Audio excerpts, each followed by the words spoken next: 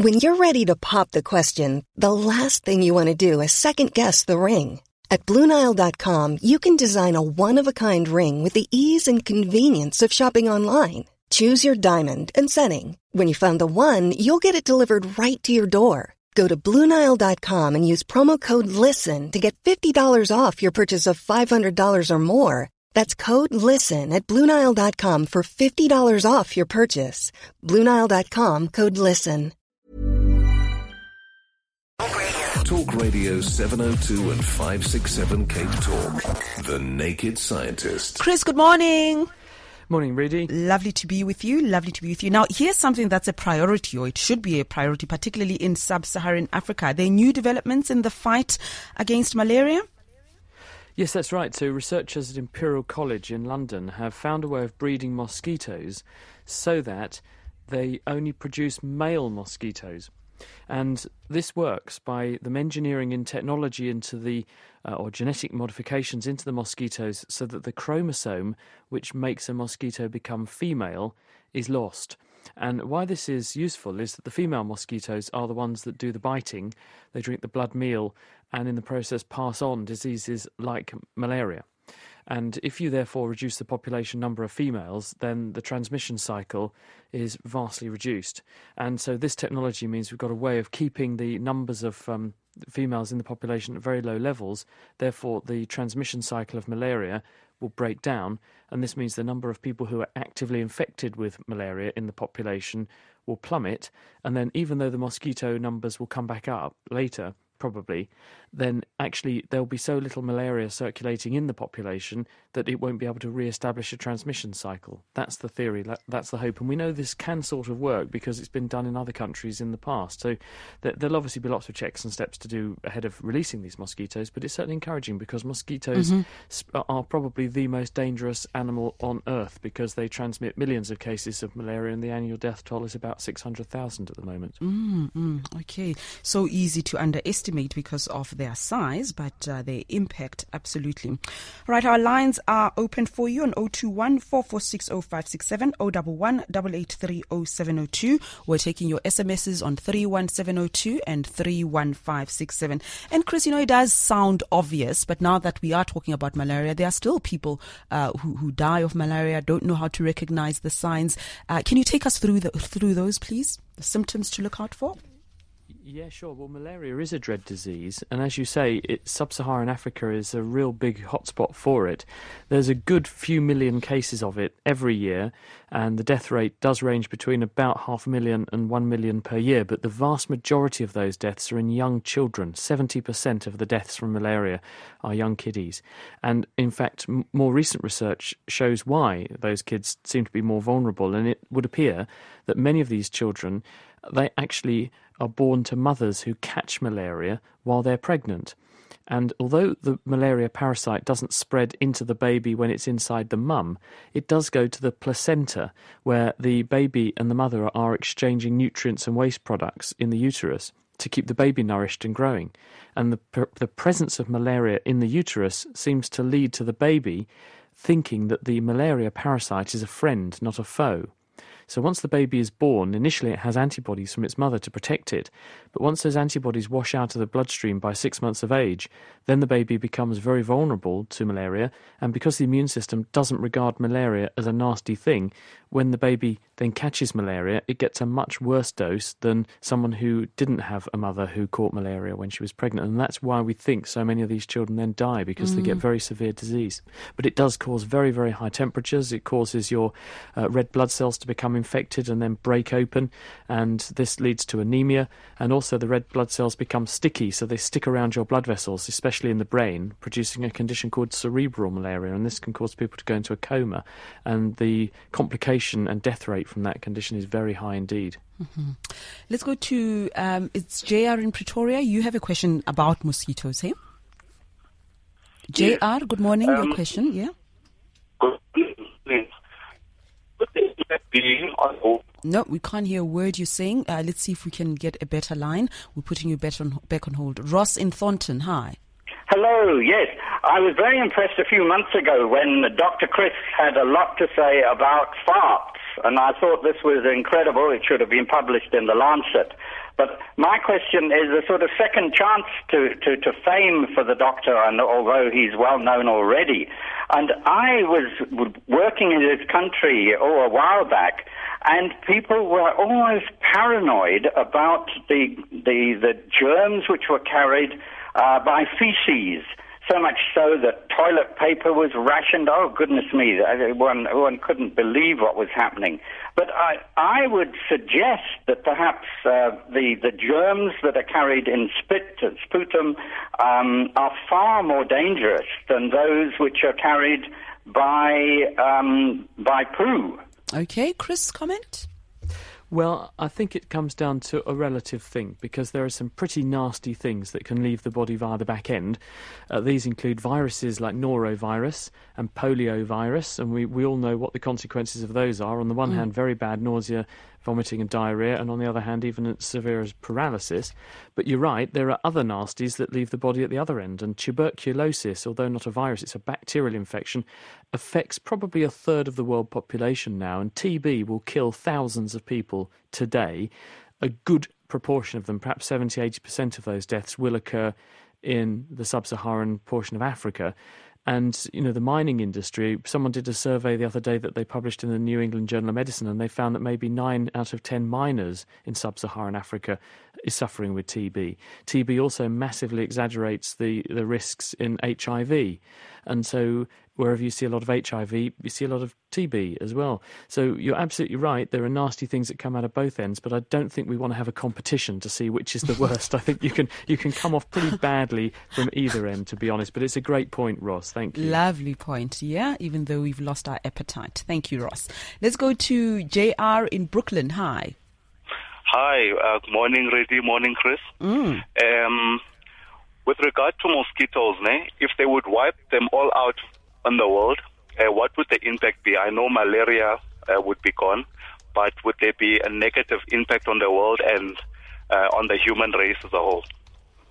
Yes, you're spot on the money to be thinking about the wider picture here, because on the one hand, as humans, we tend to focus on individual things and think, well, if we just remove that problem, then everything will be cushy and fine. But the problem is that the world we live in is a dense web of many connections. It's like a spider web where one thing is connected to many others. And if you cut one of the strands of your spider web, then the web can change shape subtly.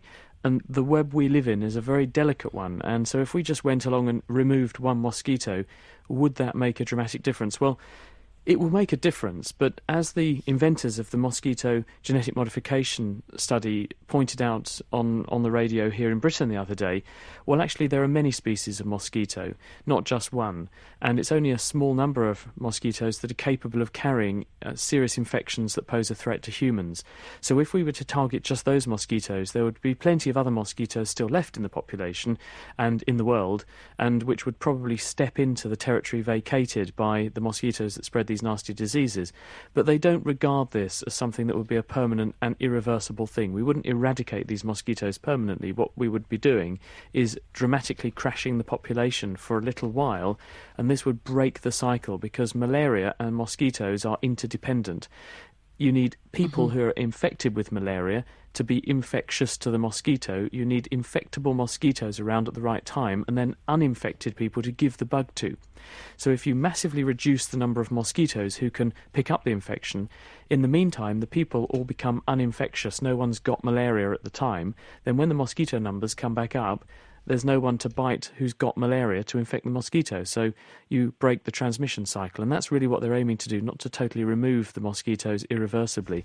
But you're right to query and question the impact of just removing a whole species, because nature is a delicate thing. And if we mess with it, then there are risks. And of course, everything is so interlinked and connected, as you've said. Thank you, JR, for that very important question. Eunice and Felicia, I see you coming back in just a moment. Talk Radio 702 and 567 Cape Talk. The Naked Scientist. 021 446 0567 011 883 0702. Let's go to Felicia. Hi there, Felicia. Hi, Rudy. I've just got a question for our learned naked scientist. What causes itching on the skin? You know, that sensation that comes with it. Okay. I'm not talking help me crap, ne? just the itching. Yeah, like he would know what that is, Felicia. In Afrikaans, I don't even know.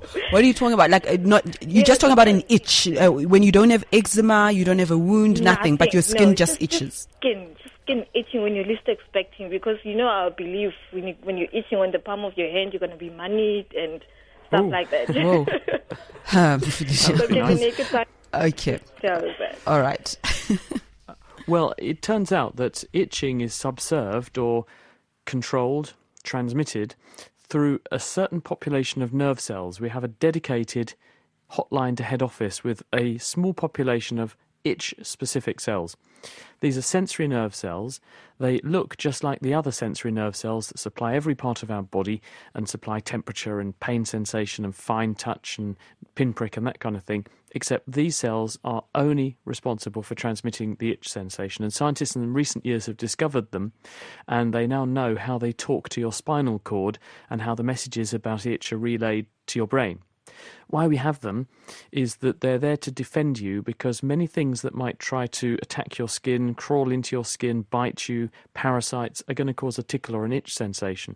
And these nerves are there like your defenders. They're an alarm bell saying pay attention to a certain part of your body because something there is irritating you that might give you a disease. And so that's why you actually have these itchy sensations, and the way you stop an itch is to scratch it. And that makes sense from a neuroscientist's point of view as well, because when you look at these nerve cells and how they work, they're turned off by stimulating pain nerve cells.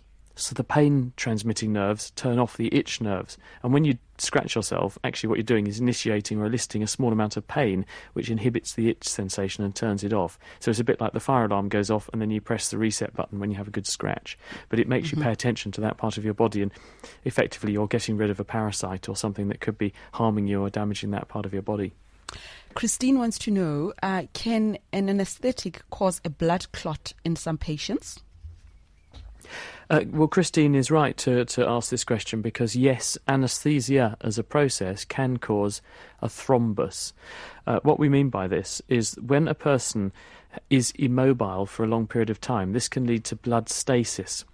In other words, when blood is flowing through blood vessels, it can pool or collect or flow more sluggishly in a part of the body that's immobile for a long period of time. Because normally blood flows back to your heart along your veins, and it's helped by a bit of a push from behind. There's pressure behind in the vein pushing the blood along, but also there's a very important concept of what we call the muscle pump. Your veins run close to the surface of your skin and around all of your muscles, and when you contract a muscle it becomes shorter and fatter, and this squeezes the vein, reducing the volume in that part of the vein, so the blood has to be pushed along. And because there are valves in veins that keep blood flowing only in one direction, it pushes the blood out of the vein. When you're anaesthetised, you don't move, and usually surgeons will ask the anaesthetist to paralyse a person with a muscle relaxing agent so that they can also put them on a ventilator so the person's breathing can be controlled. So this muscle pump is completely blocked, and as a result the flow of blood through the body can become sluggish under certain circumstances. And in certain people or under certain circumstances, that sluggish flow of blood can lead to or increase the chances of the blood forming a clot or a thrombus. And usually this is in the deep veins in the legs. Usually it's very trivial and you would only have very small clots formed, and these would probably be washed up to the lungs and filtered out. But occasionally they can become very big thrombi, and that coupled with immobility in bed after you're recovered from your surgery or while you recover from your surgery, this can lead to these thrombi being even bigger, or then themselves beginning to form because of immobility for the same reason. So surgery is a big risk, and the biggest risk of all is orthopaedic surgery, because usually the limbs are the target of an orthopaedic surgeon's handiwork, and he does or she does a great job, but then the limb has to be immobilised for a while afterwards, and this leads to these thrombi forming. So it's very important the doctors are aware of this, patients are aware of this, and precautions are taken to stop them happening. Shirley in Parkwood, hi. Hi. I'd like to know what trans fats are, hydrogenated fats, and partially inverted sugar syrup. Oh, a lot of questions in there. Well, fats, first of all, fats are hydrocarbons, which means that what you've got is a long chain of carbon atoms with hydrogen sticking off of them. And at one end of the fat is what we call a fatty acid or a carboxylic acid group, and that's a carbon atom with 2 oxygens hanging off, and one of the oxygens also got a hydrogen stuck to it. And fatty acids can be linked together to form fats in the body. So you have 3 fatty acids, and they're linked to a molecule called glycerol, and this produces a triacyl glyceride, and that's how we store fat. So when you look at your adipose tissue, when we get flabby, that's triacyl glycerides in the fat cells. Now, the fats themselves, if you look at the links between the carbon atoms, they're all what we call single bonds, except where there are double bonds. And when you have a double bond, that's called an unsaturated bond, because you could add something to that chain and saturate it.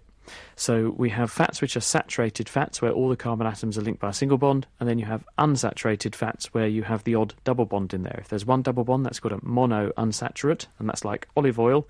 And if you have multiple double bonds, that's a polyunsaturated, and that's other kinds of vegetable oil. Now, those sorts of double bonds are kinky, and I don't mean in the kind of leather whips and chains sense. I mean, what they do is they have a different angle in the bond to other parts of the chain, so they kink the chain of carbon atoms. And because these chains are kinky and bent, they can't get so close together as they are with a saturated fat, and therefore they tend to be an oil at room temperature, whereas saturated fats can get very close together, so they pack very densely, and that makes a solid, like lard, at room temperature. Now, if you want to make olive oil or something into a spread that you could spread onto your toast, in order to make it go solid, if you have too many of these double bonds, then you just get an oil. You don't want that. So you can instead saturate this and hydrogenate it in order to make some of those double bonds into single bonds, so you get a saturated fat. And that's what the manufacturers do. They react hydrogen with those bonds, and you end up, instead of with unsaturated bonds, saturated bonds, and then you get a solid. So that's how they make hydrogenated vegetable fats. You add some hydrogen to some of these double bonds and make the chains less kinky, so they form a solid instead. The glucose question, sugars come in a number of different forms, and you have things like glucose, you have things like fructose, and because they are isomers of each other, in other words, there are the same chemicals, effectively the same atoms in there, but arranged slightly differently, you can turn one into the other with the right chemical catalyst called an enzyme. And so what you can do is to turn a sugar solution from one into the other using invertase, which is an enzyme that swaps things around. And so that's what some people do, because the relative sweetness of fructose is much greater than the sweetness of glucose. So you can actually make things taste a lot sweeter than they really are by converting some of the glucose into fructose, and that's an invert sugar. Thank you very much, Shirley. Thanks indeed. Let's go to, is it Mary in Belleville? Hi. Good morning. Good morning to you. I want to know about parasites, neurocystic psychosis in the brain. Parasites in the brain? Yes. Mm-hmm. Hello, Mary. Well, there's a number of different avenues that are being explored here, but one of the best understood and most studied is toxoplasmosis. And toxoplasmosis is a parasite which is carried by domestic cats. I think also wild cats as well, but certainly the domestic cat plays a very important role in the life cycle of this parasite. It has its sexual or reproductive phase of its life cycle in the intestine of a cat. And this is where the male and female parasites mate and produce progeny. And these progeny come out of the cat and they settle into the environment wherever the cat goes to the loo, usually in the garden somewhere. This means that the soil contains infectious forms of these parasites. And when other animals like mice come along, or things that might snuffle around on the ground, they can pick up the parasite and it then infects them, and it goes out of their intestine and into all their tissues in their body. And then when those mice get eaten by the cat, then it picks up the parasite from the mouse it's just eaten, and this completes the life cycle. But where does the parasite go in the mouse? Well, the answer is it goes to every tissue, including the brain. And when it goes to the brain, we think it has the ability to make the mice change their behaviour. It makes the mice less fearful of bright light, so they're more likely to come out in the daytime, and mice lose their ability to be scared of cats. How weird is that? A mouse Whoa. infected with toxoplasmosis is no longer scared of the smell of cats. Normally, mice are terrified from birth of the smell of cats, and these mice with toxoplasmosis actively avoid being frightened of cats, so they're more likely to get caught. So we think that this is the parasite manipulating the behaviour of the mouse so that it's more likely to get caught and complete the life cycle of the parasite. Obvious question, does the same thing happen in humans? Yes. There is some evidence suggesting that in countries where meat is less well cooked and therefore the likelihood of picking up toxoplasmosis is higher, and I'm thinking of France, where about 80% of people actually are infected with toxoplasmosis. Does this lead to an increase in, say, presentation to mental hospitals, altered behaviour? Some people suggest that the French are terrible drivers, and this is real. The French are terrible drivers because there's so many of them are infected with toxoplasmosis. But there is some evidence linking mental illness and schizophrenia and that kind of thing with toxoplasmosis infection. And interestingly, the same drugs that treat those mental illnesses are toxic to toxoplasmosis. So it does kind of fit together. Interesting. Biggie in Pretoria. I think we've had this question before, but it won't hurt to do it again. Biggie, hi. Hi. Well, we know the benefit of sneezing, the physical benefit of sneezing, but yawning, do people yawn when they're sleeping? And has there been a benefit of yawning that has been... What's the benefit? Okay, well, there was an interesting study that got done by a guy called Gordon Gallup, who was at the State University of New York, and they were showing students videos that had people yawning in the videos, and they were counting without the students realizing how many times the people who were watching the videos yawned in sympathy with the people in the videos yawning. And just under normal circumstances, it was about 100%. So yawning is very infectious between one person and another. So there must be some kind of social value to yawning. That was their theory. They then said, right, okay, what we want you to do is breathe only through your mouth.